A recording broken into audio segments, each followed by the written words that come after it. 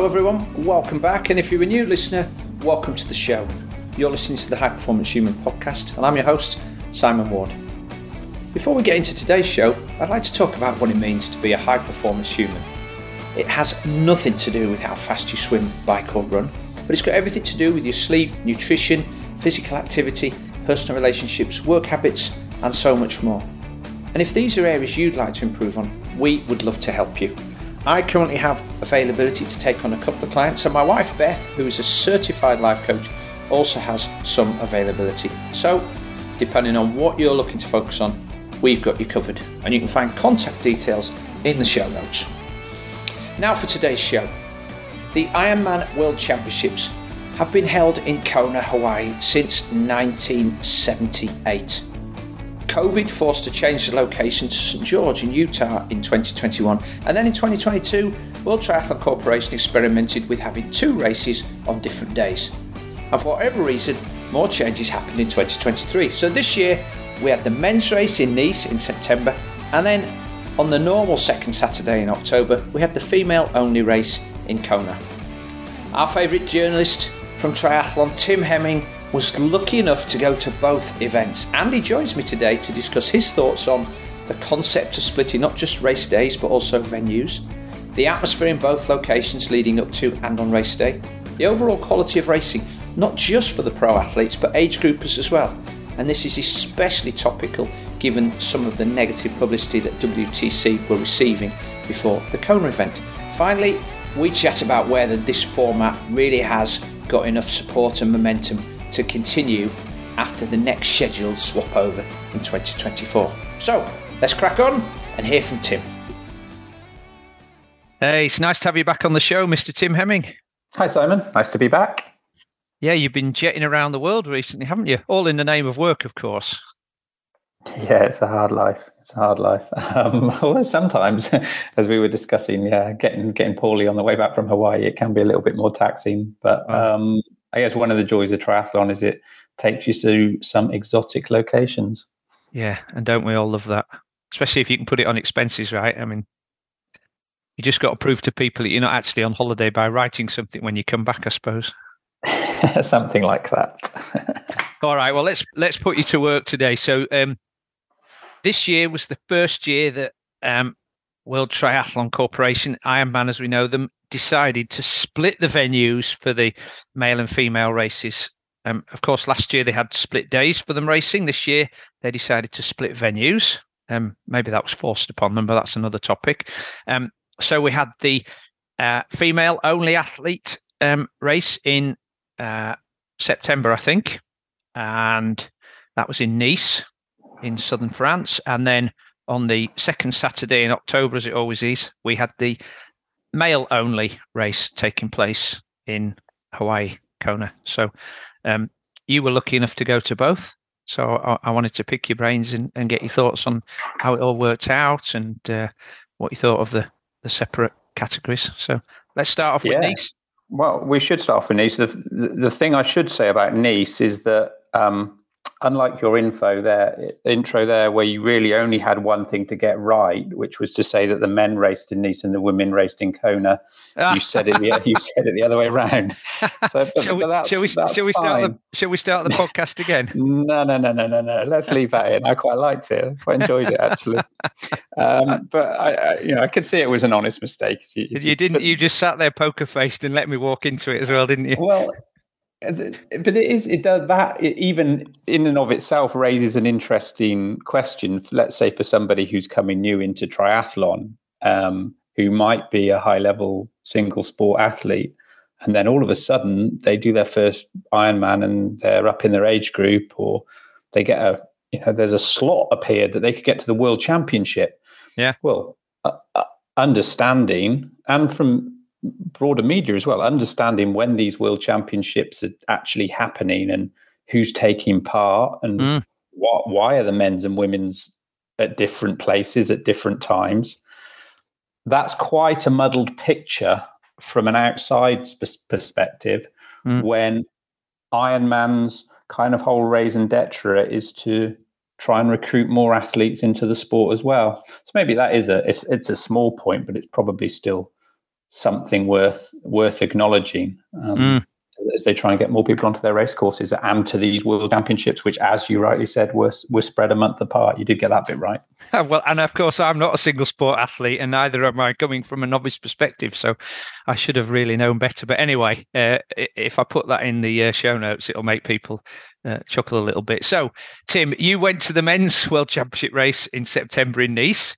So not a new venue for hosting triathlons or Ironman, or indeed big races, because it wasn't before Ironman started in Hawaii, but for a long time, the biggest race in Europe was the Nice triathlon every year, which I was sort of brought up on, watching Mark Allen and can't think of the Yves Cordier battling it out there on the Promenade des Anglais. And of course, then they've been doing Ironman France there, so they've got a good history at putting on those sporting events, haven't they? Yeah, certainly there. There's, I think Mark Allen won that race 10 times, didn't he? That's incredible, isn't it? He did, yeah. Go back and win something 10 years. Phenomenal. That was, I think, part of the reason that they ended up going to the south of France and the Côte d'Azur, was because it tried and tested, and they knew that triathlon had a history there, because Ironman also knew that this was such a big risk, the step that they were taking to split the men's and the women's race and take the race away from, really take it away from the big island. I know it was taken away from North America from the first time. Obviously, they had it in St. George, but at that point, that was more of a COVID play than anything else. So this was a big jump. So Nice is a venue which is set up to embrace triathlon, has a history of triathlon, understands triathlon. The French are very, very good at triathlon, as that race actually proved again. Made really good sense, and I think we saw that in the way that the event played out. So, your impressions? Have you been to Nice before to watch triathlon? No, that was the first time I'd been there. Yes, so I hadn't been for for either Ironman France, which takes place earlier in the summer, and I hadn't been in 2019 either, when the Ironman 70.3 World Championship took place there. Can't think where I was at that occasion, but yeah, I wasn't in Nice. I might actually been out in the Middle East somewhere, to be honest. Okay, so what were your first impressions of the city? Of like, did you get a sense when you got there that everybody knew that the triathlon was coming to town?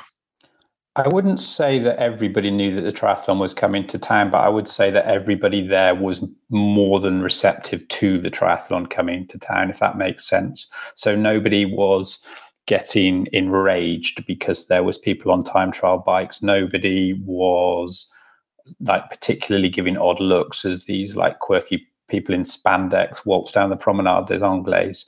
It was used to it. And so in that respect, I think triathlon was very, very welcome. The Rugby World Cup was also, they were building up for that, which I think should be acknowledged. The opening match of that, which was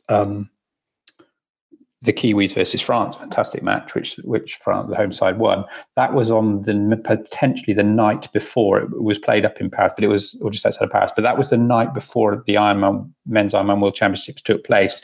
And then there were matches being played in Nice that were going to come in the weeks to follow the Ironman Worlds. So the Ironman Worlds Expo was on one side of one of the squares, and then the fan zone for the rugby was on the other side, and they were setting that up. You see, the two were kind of going together, and obviously the rugby was going to be much bigger thing from a spectator's perspective, of course, but it just showed you an example of where the city was set up to embrace both events and was capable of doing it, which in a way that Kona simply wouldn't have been. Imagine trying to take an international rugby match of that caliber and and it be played on the big island. It wouldn't have happened. So in terms of Nice, it's a great place. It's a really fun place to go.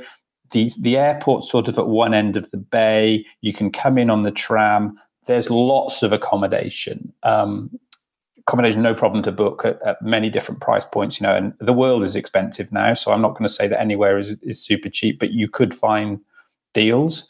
And then in terms of restaurants, it's almost wall-to-wall restaurants in Nice, so the food can be really good. I think what I didn't do and what I would have loved to do would to be have a little bit of local knowledge to be able to go off the beaten track, find an old rundown bar somewhere where some guy was, serving us sardines or the moulfries or whatever it was, and actually feel like you weren't quite being hoodwinked as a tourist. So you have that, a little bit of that feeling. But look, that's, you'll get that anywhere. So in terms of how it was set up to the Brace event, yeah, it was a big thumbs up and a good choice from Ironman in terms of taking this step. I do. Firstly, talking about the infrastructure and ability to host big events, you and I think you were in Kona last year, weren't you? Yes. So, I mean, they held the 2 events, but they held them on separate days last year, and they had more people for various reasons, and it just felt like the town was at bursting point. Accommodation was super expensive for a number of reasons. There were no hire cars. People were having to stay way out of town. So that's one thing. But also I feel like Ironman's original sort of modus operandi when they first started expanding around the world was to find small towns where the Ironman was a big deal. And sometimes when they go to the big cities, I think that's sometimes lost a little bit. But there are certain cities that seem to have that within their blood, don't they? So Nice would be one. I think Frankfurt's another one where you can go and everybody knows about the Ironman. Whereas I went to Zurich once to do Ironman Switzerland, and in the taxi from the airport to the hotel, we were talking about the taxi driver and the Ironman at the weekend, and he was just shaking his head. He didn't know anything about it, and so it was sort of like a lost thing there. So it's a difficult balancing act to find somewhere that has the infrastructure, but also will be sort of engaged in the race. Yeah, that's the one thing. If you were going to pull out the biggest contrast between Nice and Kona, it is just that. It's Ironman dominates the big island or Kona when it arrives, and Ironman just fits in and is facilitated by Nice when it goes there. And I think if you ask most people on that score, you would say that Kona experience therefore is the better one than the Nice experience. It's not the Nice one is a terrible experience, but the Kona one is a better one. It's similarly, perhaps the other good example you draw is somewhere like Roth, which is a small town in Germany, that just fully embraces the triathlon challenge Roth when that arrives each summer, and you hear people coming back that raving about the atmosphere, about that event, and the fans that. Triathletes and fans that are drawn to it. So I think that's the best way for it to work. But obviously, you have to kind of play the hand you're dealt sometimes as well. So for the athletes, getting around, going out on the bikes, you're in the city there, you're right down by the sea, so it's not easy to find somewhere quiet to ride. Did you hear anybody saying that was an issue? No, not in Nice. I didn't. I think there was. As soon as you have the like I mentioned earlier, you have the airport at one end of the bay, and then you have this huge, great big bay with the Promenade des Anglais that runs all along it. But then simply, if you turn your back to the sea, you're looking up into the Maritime Alps. So instantly, there are roads that you can go up and take, and I didn't do it. I wasn't there on my bike, and I haven't ridden, so I can't speak of that experience. But I didn't hear anybody complaining that the riding was terrible. I also think the riding in that area is potentially very good because you only have to cycle a wee bit, and then you're up into the hills, and there's some cols and things that you can find. And when you sort of talking to some of the professional athletes, and particularly the ones that did well there, like Sam Laidlow and Rudy von Berg, Clement Mignon, athletes that were very familiar with the area or even live in the area, those have been their training kind of bedrocks of their training, for as they were being brought up, and then people basing themselves there weeks in advance of this race. If riding was poor, people wouldn't be doing that. Someone like Leon Chevalier would come there in weeks in advance to learn the course and train on it. So yeah, in that sense, I think a thumbs up. And I didn't hear of particularly any accidents either. Okay, well, that's good to hear for those people who might get the option to go next year. Just on that. Sorry, yeah, just go ahead. So just on that, I think if you are talking about the bike course and the option to go next year, and it's the women's race next year, then it's almost an imperative to train, not necessarily specifically on that course, but certainly to train on the climbs, the descents, to get the technical skills that you are going to need to be able to cover 112 miles of a hillier bike course than almost perhaps any on the Ironman calendar. There are others that are going to, like Wales, for example, I believe has more climb, almost significantly more climb, but it's a constant up, down, up, down, up, down. That's very different from Nice, where you have this one big climb, which is probably the biggest climb in Ironman racing, called Electra, and then you have a fast, quick descent in the second half of the bike. So that needs some practicing. People will factor that in. Yeah, I always think that the Ironman France course is almost a course for two bikes, isn't it? Because there's quite a long lead in to the climbing, and then there's the climbing bit, and then there's a long bit back into the city where those first and last bits are perfect for a time trial bike. But you need to have fairly good skills and confidence to be comfortable on a time trial bike in the mountains. Yes, I mean, this was a question we asked before, and the general consensus, I don't profess to be an expert here, but the general consensus was the time trial bike was always the way to go on this. Now, that might have been because it was a bloke's bravado talking. However, I think it was that was the general kind of rule of thumb for people. No, I think you're right on balance, but equally, an alpine course or a course that's more of an alpine for climbing and descending on a twitchier time trial bike, back to your point from a minute ago, requires a bit more practice than it does for Kona, where there are hills and there's plenty of climbing, but it's up and down and most of it's straight. You're not going to have to brake. You're not going to have to set your bike up right for the corners and judge your speed. So, okay. What about on the other side then, the organisation and particularly things like the volunteering? Obviously, they've got a bigger pool of people there, but also as compared to Kona, where when it's Ironman week, most people are engaged in that and a lot of people are putting their hand up because they want to be out there volunteering. What was the situation like from that aspect? So I think I can pull both Kona and Nice for this, if I'm honest. And I think this is around where Ironman gets its branding right, and part of its branding is that athlete experience, and a huge part of that athlete experience is the quality and caliber of the volunteers. And both at Nice and both in Hawaii this year, it just seems to be absolutely excellent. I feel when I walk around, when I see the people with a smile on their face, the way they interact with athletes, the experience they give the athletes, is one of the reasons I think that people who love Ironman racing come back and do Ironman racing. And I think in contrast to 2022, which you touched on earlier, where it started to become quite ragged because we had 2 days of racing on the Thursday and the Saturday, and it was a lot of call on volunteers' times. And, I heard stories of volunteers going to do a shift and that shift having to be extended by hours because there wasn't people to replace them. Or, for example, the aid stations on the course got more and more spread out because they didn't have the manpower to have as many aid stations as they perhaps would in 2022. All of those problems with having one race in Hawaii, one race in Nice was solved this year. So it was just a really high level, slick organization that Ironman do better is perhaps a bit unfair, but certainly is they're probably the leading brand in the sport for that. Okay. So aside from the racing, anything else we should touch on that you were impressed with or not so impressed with in Nice?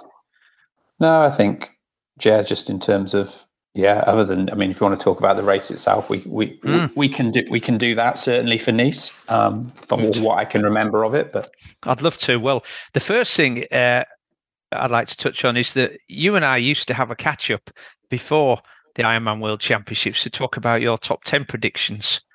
So, given that the race was taking part in a different part of the world this year, I wondered if we didn't talk about it in advance, so I wondered if you'd actually gone through that little paper exercise just for a bit of fun, and how accurate you were, because you're usually pretty good. I'll give you that. You're usually pretty good and usually better than me. Yeah, making predictions tends to be a bit more of a mugs game these days since 2019. I think that's because of how illness can affect athletes' build up, and we really know that, but that seems to be another layer that gets brought on top. So it's difficult. I didn't actually make a top 10 predictions for the men's race in Nice, although I did have some thoughts about it. My thoughts generally were around that the athletes that knew the course were going to do quite well. So those are the French athletes, or the French linked athletes, the likes of Rudy von Berg, who ended up coming fourth. Clément Mignon, who didn't have the best finish in the end, but had a strong impact on the race. Leon Chevalier, who had a very good race, I think was fifth. And I expected Magnus Ditlev to be up there as well, just because of the caliber of athlete that Magnus Ditlev is, and he eventually came third. I didn't have Sam Laidlow for the win, and I think not to detract from him as the standard of his ability, because that was laid bare for all to see. But just because when you're looking at athletes, you're sort of looking to reasons to rule people out, and because of his season, which had been very, very hit and miss, and he'd also had COVID fairly recently before the race, which was the PTO race in Singapore. I felt that perhaps he wouldn't perform as well as he did, and I also thought that Jan Frodeno would be a factor, but as we know, he's struggled after PTO Milwaukee race with his form and fitness to get himself in that shape one time. And I suppose, with the benefit of hindsight, Frodeno, for as great an athlete as he is, that was not a course that ever played to his strengths. Mm-hmm. And so, obviously he bowed out with great respect and a lap of honor at the end. But yeah, in terms of my predictions themselves, I think they were. I didn't make any, but had I made them, they'd have been pretty wide of the mark. And reflecting on the race now, any thoughts, having digested all that sort of information you collected and what you saw? Do you think we've seen a changing of the guard, or is that just a change that's reflective of the different type of racing we saw? I think we've seen a changing of the guard in the last, since perhaps we've come back from the pandemic. Perhaps not Gustav Iden, because he's not had a great year, but if Christian Blumenfeld had been there, he would have been a factor in that race as well.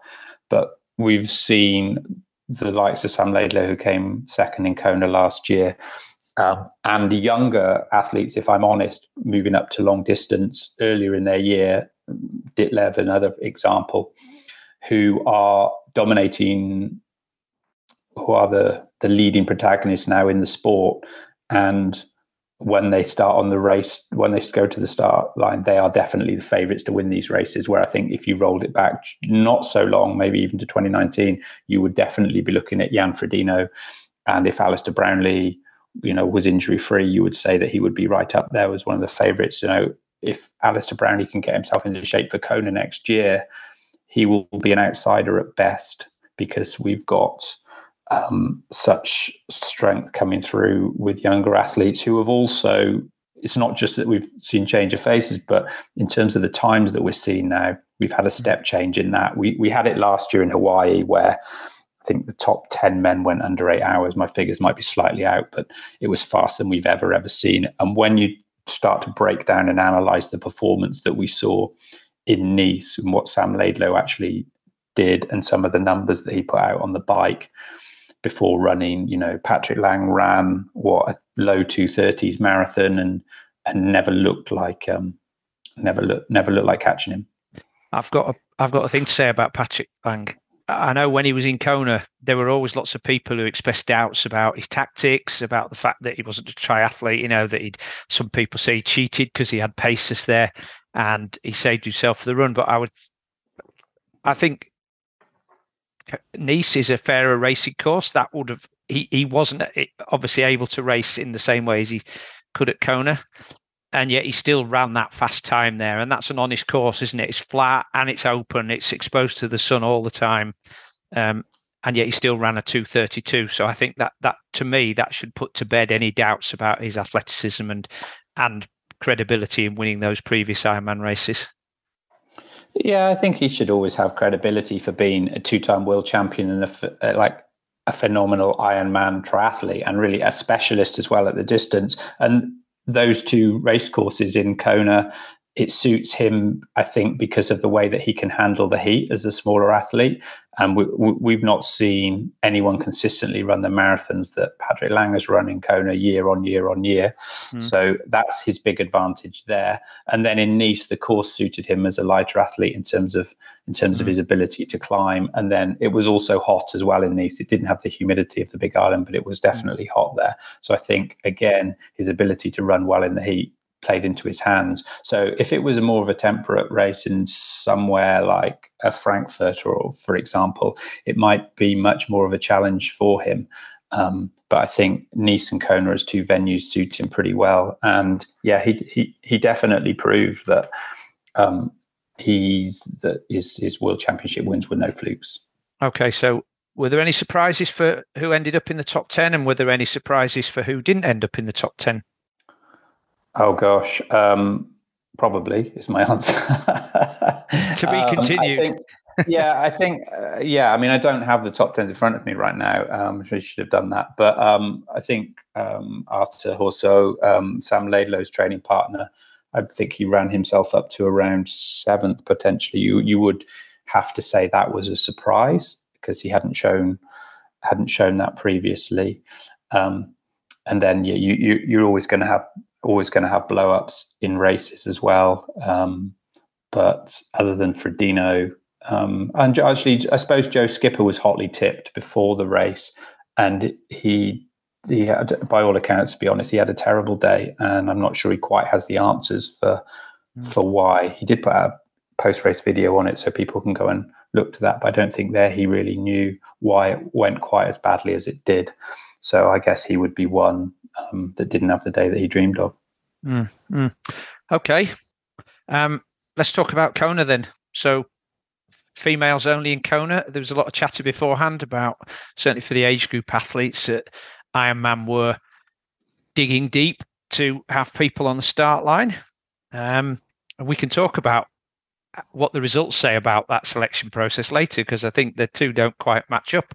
But you got off the plane. You've obviously been to Kona before. So any immediate thoughts getting off the plane about the atmosphere, what you were seeing? Yeah, I suppose hopefully Kona's a bit of an easier one for me to talk about because it's more recent than Nice.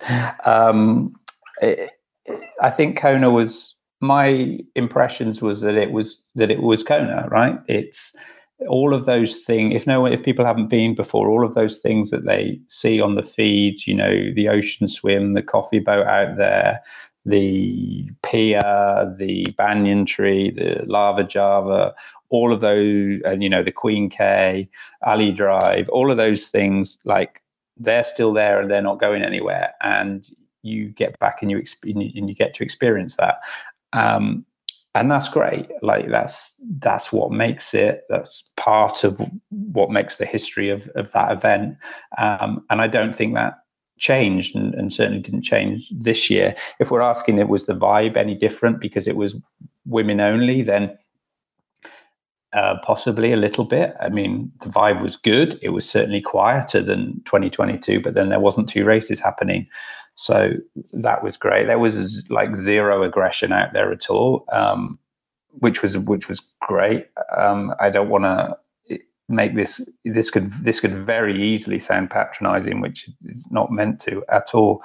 But it was, whether that was because it was a women only race, so you had predominantly women out on the bikes, and there was just more cohesion in terms of how the traffic flow went because of that. I don't know, but it was certainly a good vibe, and we have had some really terrific feedback in terms of the women that were there, which I'm sure you've seen as well, who had just had an epic experience, which was which was great to see. There was the odd guy running up and down the road in a tri-suit, which was a bit strange. But sure, if they want to do that, I guess that's up to them. Or piling into the Koala swim as well, which I kind of feel like maybe you should just leave that to the women. My friend. But, somebody put a post on one of the Facebook pages saying, look, men, if you're out there, remember, and you're out there for the Ironman, you're probably supporting your partner or your wife or your sister. So put your stopwatch away, take your chest strap off, put some clothes on, and go out there and be a good supporter. It's about them, not you. And then somebody else said, yeah, but there's no reason why they can't go and ride the bike. If it was a men-only race, you'd still see females out there swimming and running and riding a bike, wouldn't you? So, but I did. I agree. Right. I agree. I just like, for me personally, I just drew the line when it came to taking part in the underpants run, for example. So, but it was still on though, wasn't it? Yes, it was actually. So I don't know how I feel about the underpants run. Fine, if it raises some money for charity, that's a good thing. But for me, it feels like, okay, it's a little strange, whatever. But a little bit of a funny story for you. I went up to have a swim to the coffee boat, and where our condo was perhaps like a 20-minute jog for me. And then there is a really nice bag drop and because I was jogging up on my own, I could just leave my phone and things, pop it in the bag drop, and then jump in for the swim. You swim about 400 meters to the coffee boat, have a quick shot of coffee, really nice, swim back. And then I was going to run back. So the whole thing was only supposed to take me 40 minutes.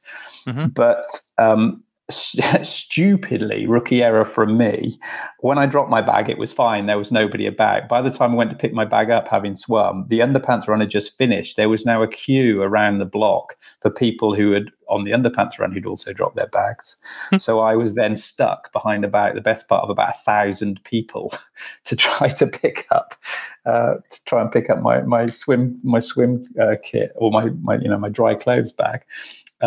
And, I'd only been for a swim for like 10 minutes. So I was like, I spent more time queuing than I actually did exercising that morning. And all those people who'd been for the underpants run, mostly women, and you were the one guy still stood in his Speedos right in that queue.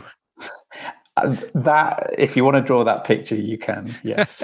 The thing is, I can remember going to Kona when they first started the underpants run, maybe not the very first time, but I remember back in 1999 going to Lake Placid and seeing Rock Frey and Paul Huddle doing this little video about do's and don'ts when you go to Ironman. It was all about, don't go into the store wearing your Speedos and a chest monitor. Don't go and ride your bike on the course on the final day. And this whole thing was, the whole underpants run was just a bit of a piss take about people that walk around town during Ironman week, in their underpants and in their Speedos.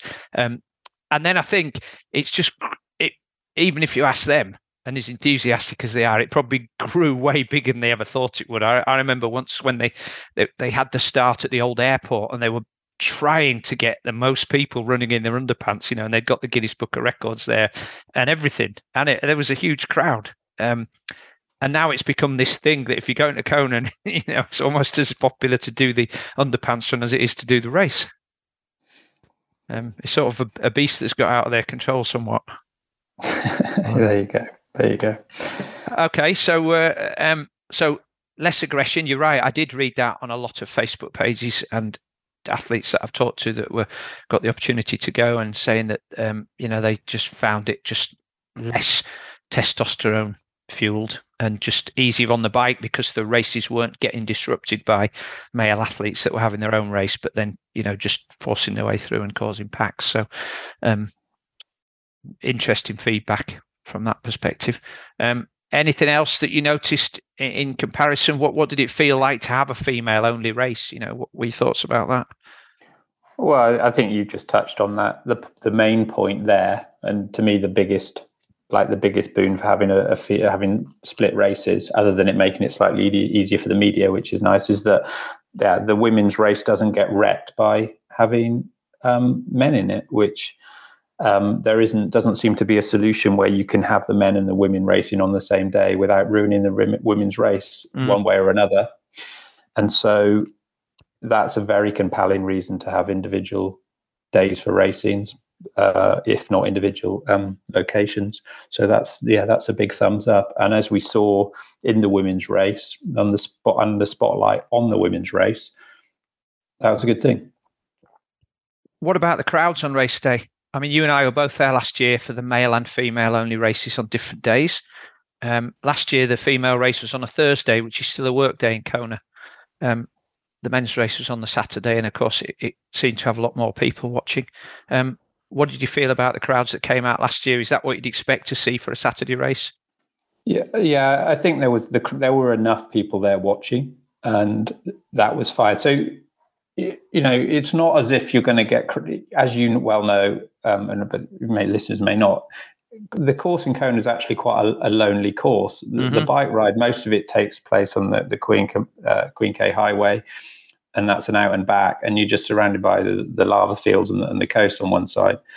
And then on the run takes you up. There's a hill called Palani. That takes you up out of Kona, and then you're back on the highway again. So for most of the marathon, you're actually running on your own as well. And there aren't crowds there. So where there are crowds is around the finish, a little bit on Ali Drive for the first part of the marathon. And then they have a couple of what they call hot corners, which is where the bike might go past a few times or the run might go past a couple of times.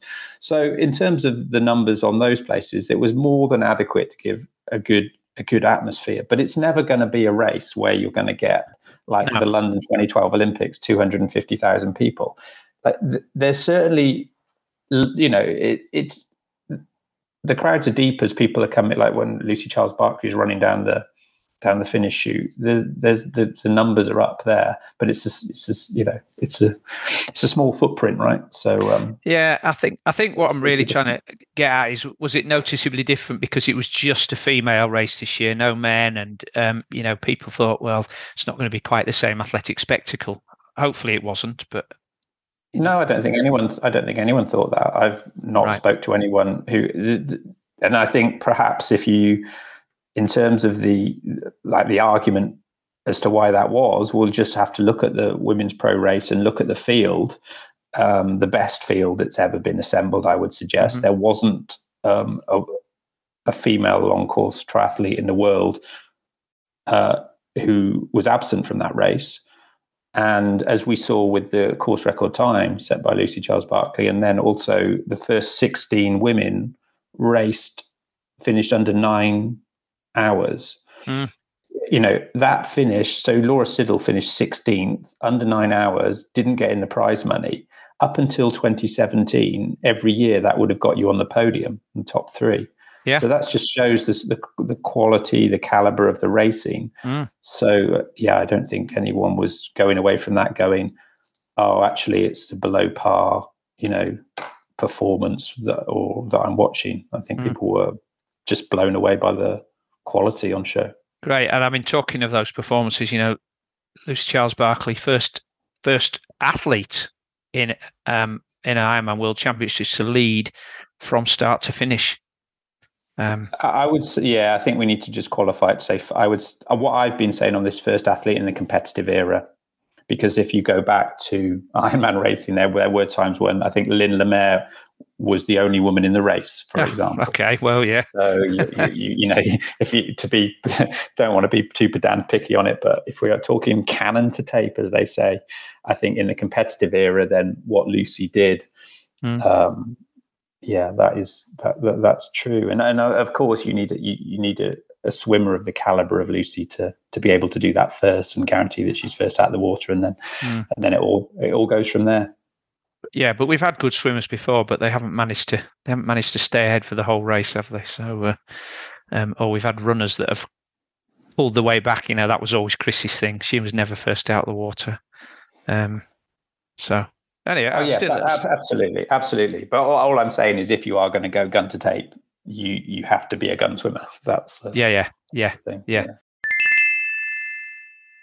I hope you're enjoying the show so far and learning a lot. If you aren't already a regular listener, I hope you feel you might come back. Please make sure to hit the subscribe button so you know whenever a new episode arrives. I publish these twice a week, ad-free, and with the mission of improving the health and performance of endurance athletes around the world. And to help me, I'd love it if you could share the episode with one person you think could benefit. If you have a couple more minutes, perhaps you could leave me a review on your chosen platform once you've finished listening to this episode. Okay, let's get back to the show. And what about the age group racing then? I mean, we touched on that, this sentiment that Ironman I saw some people saying they were scraping the barrel, they were going down the rankings, ringing and writing people who'd finished Ironman races last year and asking them if there was a slot, just to get the numbers up. I think I saw 2,000, just over 2,000 were on the start line. I think, is that right? Yeah, that's correct. Which is a pretty good number, and certainly more females than you would normally have. So that's an excellent result in that thing. But what startled me more, and which is really, really nice to hear, is that there were no athletes that didn't make the cutoff on the swim. I don't think I've ever seen that where everybody's got through the swim before the cutoff, and the dropout rate or the completion rate, whichever one you want to call, was way higher than you'd normally get as well. Yeah, the completion rate was, according to the figures, was 97%. Yeah, and that I don't think Kona's normally that high, is it? I think it's normally 92, 93% across the whole field. Yeah, it's a really good stat. I suppose it can be interpreted a couple of ways, because just a high dropout rate doesn't necessarily mean people aren't prepared. It might be that they're desperately competitive and trying to really push the envelope to win their category and just blow up completely. Mm-hmm. So it's difficult sometimes to read too much into that. But I think, from an Ironman perspective, that's certainly something they'll make a play on in terms of the caliber of the women, that they could all make the swim cutoff, and the fact that they could all finish the race. So yeah, it's a reaction to some of the criticism that they said that they were letting in low caliber athletes. Well, from being in the journalism world, Tim, that you can make stats appear to say anything, can't you, if you really want to? That's true. Okay, so overall then, having separate races, do you feel like it on balance it was a success? So I think these were two great events and two great races. I would say whether this is something that Ironman will move forward with is up in the air. So firstly, in terms of this, let's call it an experiment, we're only halfway through the cycle of what it could look like. So next year we've got the women racing in Nice and the men racing in Hawaii. So until those two events have taken place, you will be in a better position to judge. I think there is a problem around separating the genders in location wise, and I think my tunes changed slightly on that, because what I did come to realize was quite how small at times the sport is as a whole, and how much club mates or family members actually want to go with their partners or teammates and compete at the same venue and be able to do that. And I think some of them feel quite disaffected because of the decision by Ironman to split the venues. And so that is something I think that they perhaps need to look at. But also I think Ironman are looking at everything right now. So I did have a sit down with Andrew Messick and interviewed him for quite a long time. And I don't think anything is set. Now, obviously, Messick is officially supposed to be leaving as soon as they get a new chief executive. But I don't think anything is, I think everything is up for discussion right now. And I do think they're worried about how particularly the women's race will play out in Nice next year. And they are committed in theory for another 2 years. But I asked whether that contract could be ripped up. And I got the sense that it could be. Messick's actual words to me were, if we did do that, we could probably do it, but I don't think we'd be doing Ironman France anytime soon again. And Ironman France is obviously the race, or what that would mean for Ironman France could be curtains based essentially, because they'd be pulling the rug from underneath as a venue for the next 2 years. However, it's very much a watch this space, I think, as to what happens next. What's also interesting to me is that the number of Ironman races available, certainly I've seen in the UK and maybe in Europe, is diminishing, which might be a reflection of just the global interest, or certainly reflecting the UK current interest in triathlon, where we're seeing less people entering and triathlon struggling to fill up as they used to do. So Ironman have got less races, so I'm wondering how that's going to play out in terms. Are they offering slots further down? I saw that they released the qualification criteria for the women's race in Nice next year, which seems to have sort of expanded a little bit on previous years. Yeah, I think this is a fair talking point. So next year we've got a real contrast in the men racing in Hawaii, where we've still got quite a few spots that have. Put it this way, it's very, very difficult to qualify for Hawaii next year if you're a man, and part of the reason for that is because of the number of spots, the deferrals, people who had won a spot earlier, because it's all a legacy from the pandemic, really, didn't want to race in Nice and had the option to defer, because when they initially got their spot, they thought they'd be able to go to Hawaii. So a lot of the spots have already gone for Hawaii next year. There aren't that many up for grabs. That is in stark contrast to the women's race in Nice, where they haven't been filling the spots since the qualification period opened, not to the point where they were rolling down in age groups, but they were completely rolling off, so that there was people at about half of the Ironmans where the slots weren't going at all. Nobody wanted to take them. Wow. That was an embarrassment for Ironman, and Ironman have now, as a result, changed their qualification process for the women for Nice for 2024. We could say that, given what happened this year for Kona in terms of how some of the spots were distributed, it's more of a formalizing of the process that they'd already started to tinker with, if you like, for Hawaii. However, I spoke to Messick. I got wind this might be happening, and spoke to Messick in Hawaii about this, and could have honestly broken that story a few weeks ago, but decided with speaking to editors and things, that we would sit and wait for the actual announcement for this. And so that this happened this week. And so effectively you can't just qualify. There are more options than qualifying for Nice than just an Ironman. You can do it through 70.3 races or top 10 in age group from the race that's just happened in Kona. They'll get invitations. The All World Athletes, which is the loyalty program, those people will get invitations. There's perhaps more legacy slots will be invitations. So they will try and fill the Nice slots.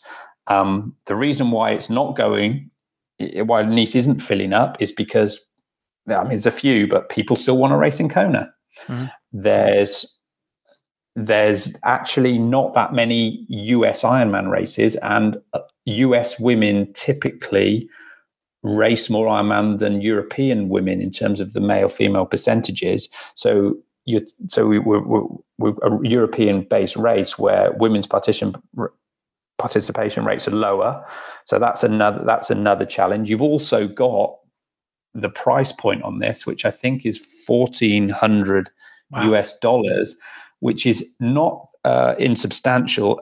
And also you have to compare it with the fact that you can pretty much race on exactly the same course just a couple of months earlier in Ironman France. Okay, it's not the bells and whistles of a world championship, but then you could argue, if Ironman are struggling to fill the spots anyway, then it almost likely becomes another race. The other thing that we have to look at, from perhaps a reason, but also from a more positive point of view, is that this is creating opportunities for more women.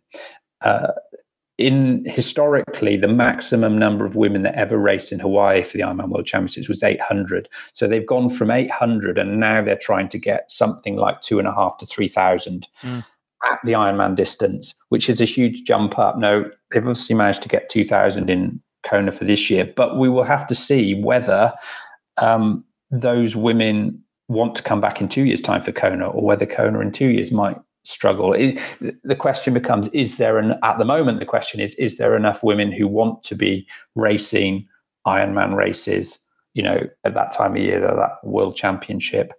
One thing that is probably quite smart from Ironman's perspective is to take the take the condition that you have to race 2 Ironmans in a year away now. So being able to qualify for a 70.3 or through like the loyalty program actually is probably sensible, because 2 Ironmans in a year, as you know, for anybody is quite taxing in many different ways: training, money, away from family time and things. And we can argue over the reasons for why men and women differ over that, and why men are more likely to happily do put their hands up to do 2 Ironman a year, and the rights and wrongs of all of that. But that is the data shows that is a fact at the moment. Have you got a whole bunch of reasons? Yeah. Have you got a crystal ball then, Tim?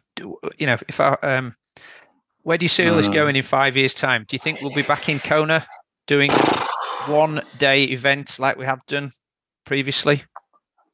I don't think we're going to ever. I don't think we'll go back to that. No. So that would be, and part of the reason I don't think we'll go back to that is from a money perspective for Ironman, because at the moment now they've got 2 world championships. They can get more people on the course. They can make more money. Mm-hmm. So there's some hard economics on that one. I honestly don't know quite what's going to happen. I wouldn't be surprised to see change after next year. So there might be a decision that actually, rather than the 4 years of Nisawai, they might rip it up and say, we can't go through another 2-year cycle of that, because it just didn't work well enough in terms of effectively the women going to Nice. So we're not going to risk that again. I can see potentially them looking to try to find a venue where they can get 2 days of racing, either that Friday, Sunday, or Thursday, Saturday. But it does feel as if Hawaii is a no-go on that. And that mood hadn't shifted from last year when I was there this year. And it was something that I brought up with Messick, and he mentioned 1 or 2 stories about the reaction that they got last year from trying to do what they ended up doing, and the fact that people on the island just couldn't get to work on the Thursday, for example, because there was a bike race going on.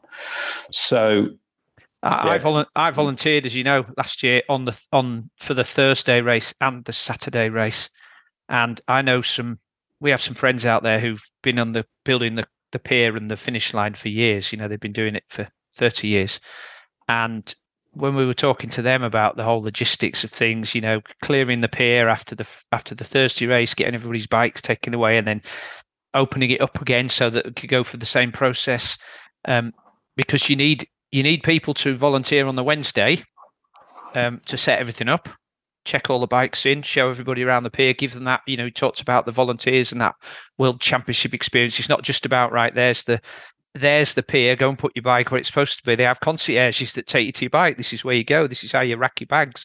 This is the way in, this is the way out for every single athlete. And then some of those people are volunteering on the Thursday as well for the race. And then they've got to go home, and then they're coming back. Or you've got to get double the number of volunteers. And in a small place like Kona, that's really difficult. So, yeah, it's just that whole infrastructure thing seems challenging, to say the least, for both the organisers and for the volunteers, because you've now got to commit to 4 days rather than 2.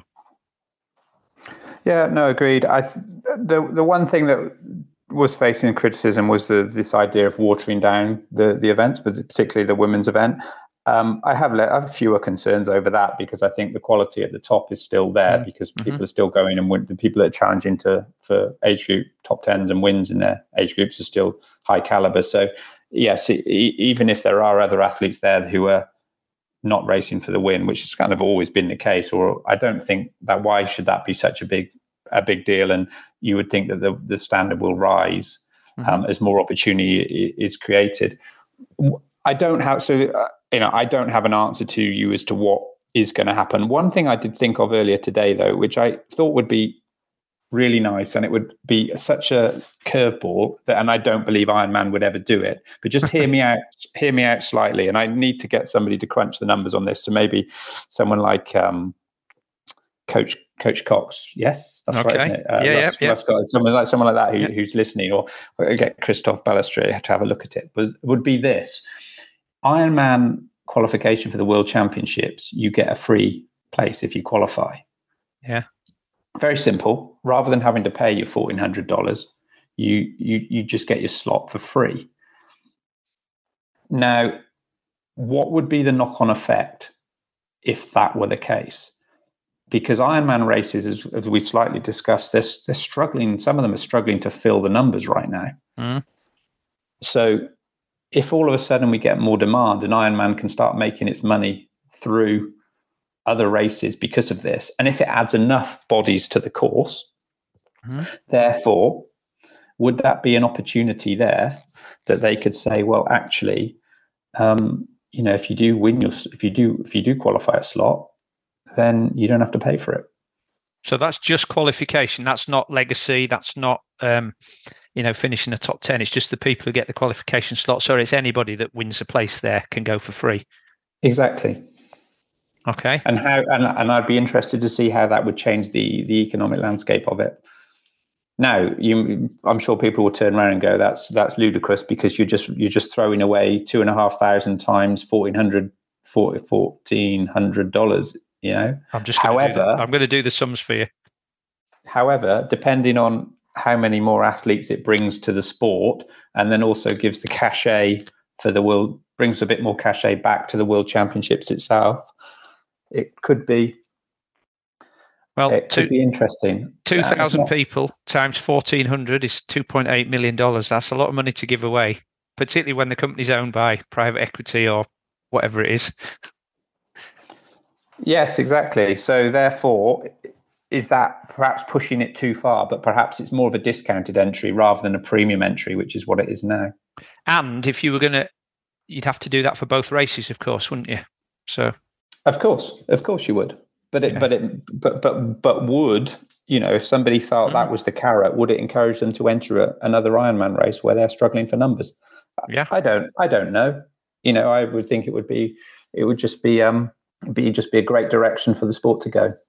Well, I mean, if you want to keep being successful, you sometimes have to change your business model in line with the times, changing trends, changing economic circumstances, of which we're all aware that we're going through right at the moment. So, maybe the alternative is you just carry on with your old business model and eventually fail. And if that's the alternative to giving a bit of money away, then maybe that is more palatable.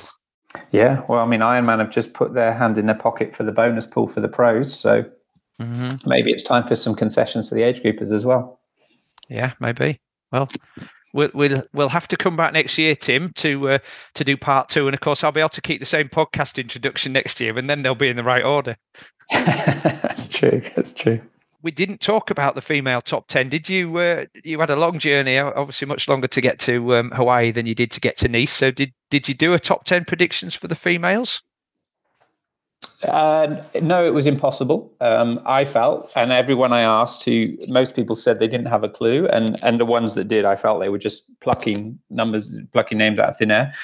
It was a 7-woman strong, if you like, race, and I think this is one thing that was great about the race. Unlike the men's race in France, where there was many, almost like felt contenders could come from anywhere. The women's race in Hawaii was a definite focus on the top 7 women, and I can run through them, which was Lucy Charles-Barclay, Anne Howe, Chelsea Sodaro, Daniela Reeve, Flora Phillip, Kat Matthews, and Taylor Knibb, who all had their different strengths and not many weaknesses. So, ultimately, if I had to pick a name, I think I went for Anne Howe, just because of how consistent she has been all season. But I was thoroughly impressed. Like, I could not have been more impressed with how Lucy Charles-Barclay took the race out. And having spoke to her in the mix zone at the finish, and then I had a long interview with her earlier this week. And it's I think the word for me, which I have written in one of the articles, is around her tenacity, and just the fact that this is something that she's been going after as a pro since 2017, and finished runner-up 4 times, and just wouldn't let it go. And her training, she trained for 6 weeks indoors just outside of London for this, which should give hope to perhaps other UK triathletes that they can be done if you're heading to Hawaii. Yeah, got the heaters on in the gym. And then also she had an Achilles pull in the fortnight leading in, which again caused her trouble within a mile of the marathon and went up to her calf. But, she just had that much fortitude, and to run a 2:57 marathon, having cycled the second fastest time ever on the Big Island, 4:32, I think, which the only athlete who's ever gone faster, woman, was Daniela Reef in 2018, which was perhaps the most standout biking performance we've ever seen in Ironman triathlon. I would say Reef's bike leg in 2018. No one's seen the likes of it. And then see Lucy leading out the swim as well, which was the 8th fastest swim time of all time to set a new course record. Was just, and she didn't get caught by Anne Haug, who ran a new run course record of 2:48. Like, the numbers just keep coming and coming and coming. So therefore, the women's race was just an absolute joy. And I think it's funny as well, because it's a sport, whereas the more you get to know the sport, the more you see the nuances in the sport, and so the more you can be engaged with the sport. Because if we had to just explain this to a complete outsider, they would ask what happened, and I'd say it's phenomenal. Like, you see this like gun to tape win, pretty much the first time we've seen it in the competitive era, et cetera, et cetera. And they're like, and their response would be, what? So somebody started this 8+ hour race in the lead, didn't get overtaken all day, and then won the race. Okay, and you're telling me that's compelling?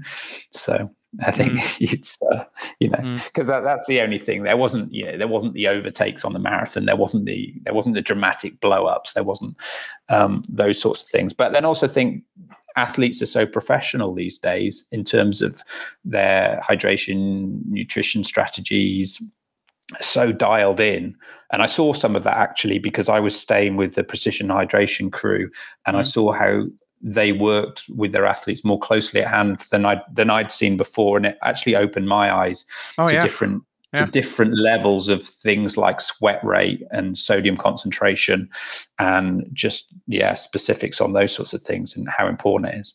I mean, on that point, I spoke with Andy and Emily Arrell. I think Emily was out there, wasn't she? She's a sports scientist. She's compiled 250 odd case studies on their professional athletes and elite age groupers about their fueling with carbohydrates and their hydration strategies and salts and the awareness they have at that and how they've trained. Leon Chevalier is one example. They've got data going back to Bolton in 2021 to show that he at that time was absorbing around 80 grams of carbohydrate per hour.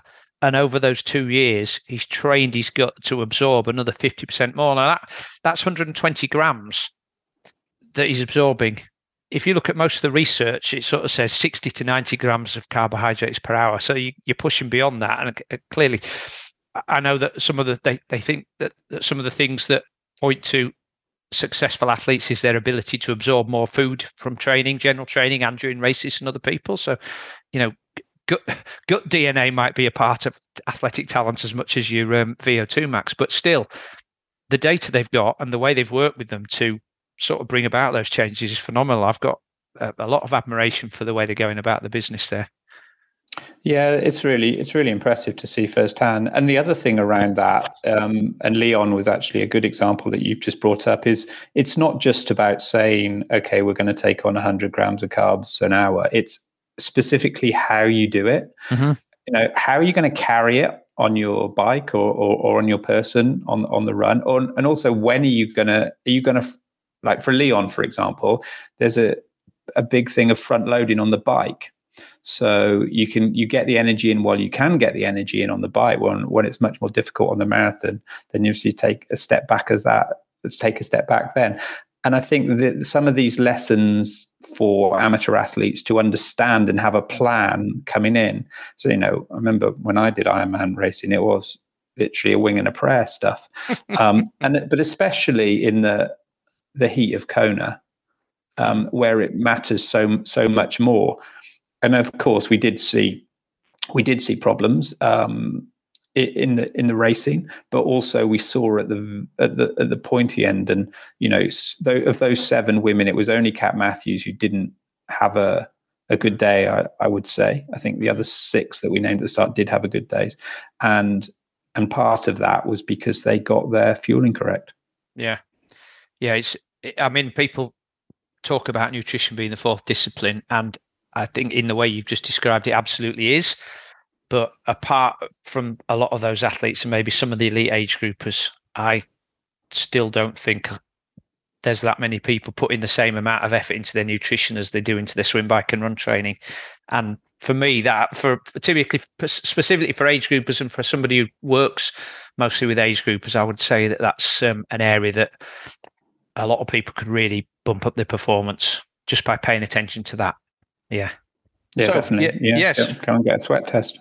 Yeah. Well, get a sweat test. And, we've got a partnership with Andy Blow and the guys at Precision Fuel and Hydration now, and they do 15-minute video calls with folks. And I know quite a few have had them and found them very, very informative and useful for their own strategies. So I'll put a link to that in the show notes for this, in case anyone's listening and wants to get on that, because knowing about it now enables you to spend most of the winter doing something about it. If you only think about these things the month before your race, I can guarantee you that Leon Chevalier has not been thinking about it just for a month before his race, and neither of any of those ladies that you just mentioned. Okay, Tim, thank you very much for being here. I look forward to catching up with you at some other point, but it's always very informative and interesting and fun to chat with you. So best wishes. Hope your ear problem clears up soon. Yes, I don't know if we caught that earlier in the recording or not, but just to explain to the listeners, yes, one of the challenges when you do the long haul flights and go to Hawaii is not getting sick, and unfortunately, I did get sick and started to get sick on race evening, which kind of knocked me for 6, if I'm honest. So by the time I landed back in the UK, I was bedridden for about 5 days. But what it has left me with is some kind of middle ear issue. So I am partially deaf at the moment with tinnitus. I suppose that drowns out Simon, so there is a bonus to that. You beat me to that. You beat me to that one, Tim, but thank you. Yeah. And the doctor has given me a small balloon that I need to inflate with my left nostril to try and equalize the pressure in my head. So, if you want to criticize the podcast, please do so, but please just bear that in mind that I've been through it a little bit this week. Oh, and I also had to do a speed and awareness course this morning as well. So it's not been the greatest week of my life. And on that bombshell, thank you, Tim Hemming, as always. I'll see you again on the next podcast. Thanks, Simon. Thank you again to Tim for being my guest on this week's show. It's always a great pleasure to catch up with him. And if you really want to know what's happening in the triathlon world, Tim is one of the best people to ask.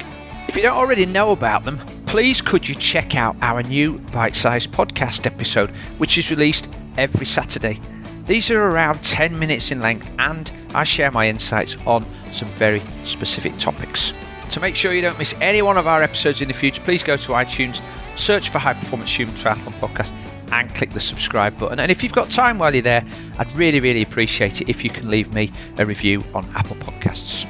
Now then, if you've got endurance events to train for in 2024, you might be interested in joining my SWAT Inner Circle. We've got over 100 like-minded athletes preparing for triathlons, marathons, cycle to sportives, and much more. They get training plans, coaching guidance, and a like-minded community. And the real killer is this: it costs just £30 per month. You can find a link in the show notes below, and if you've got any questions, just email me, simon@thetriathloncoach.com. Oh, and by the way, before you go, please check out the show notes, because we've got links to lots of other items that I've mentioned in this show and in previous ones. Right, that's it for this week. Next week, I'll have another great guest, and I hope that you'll be able to join me. See you next time.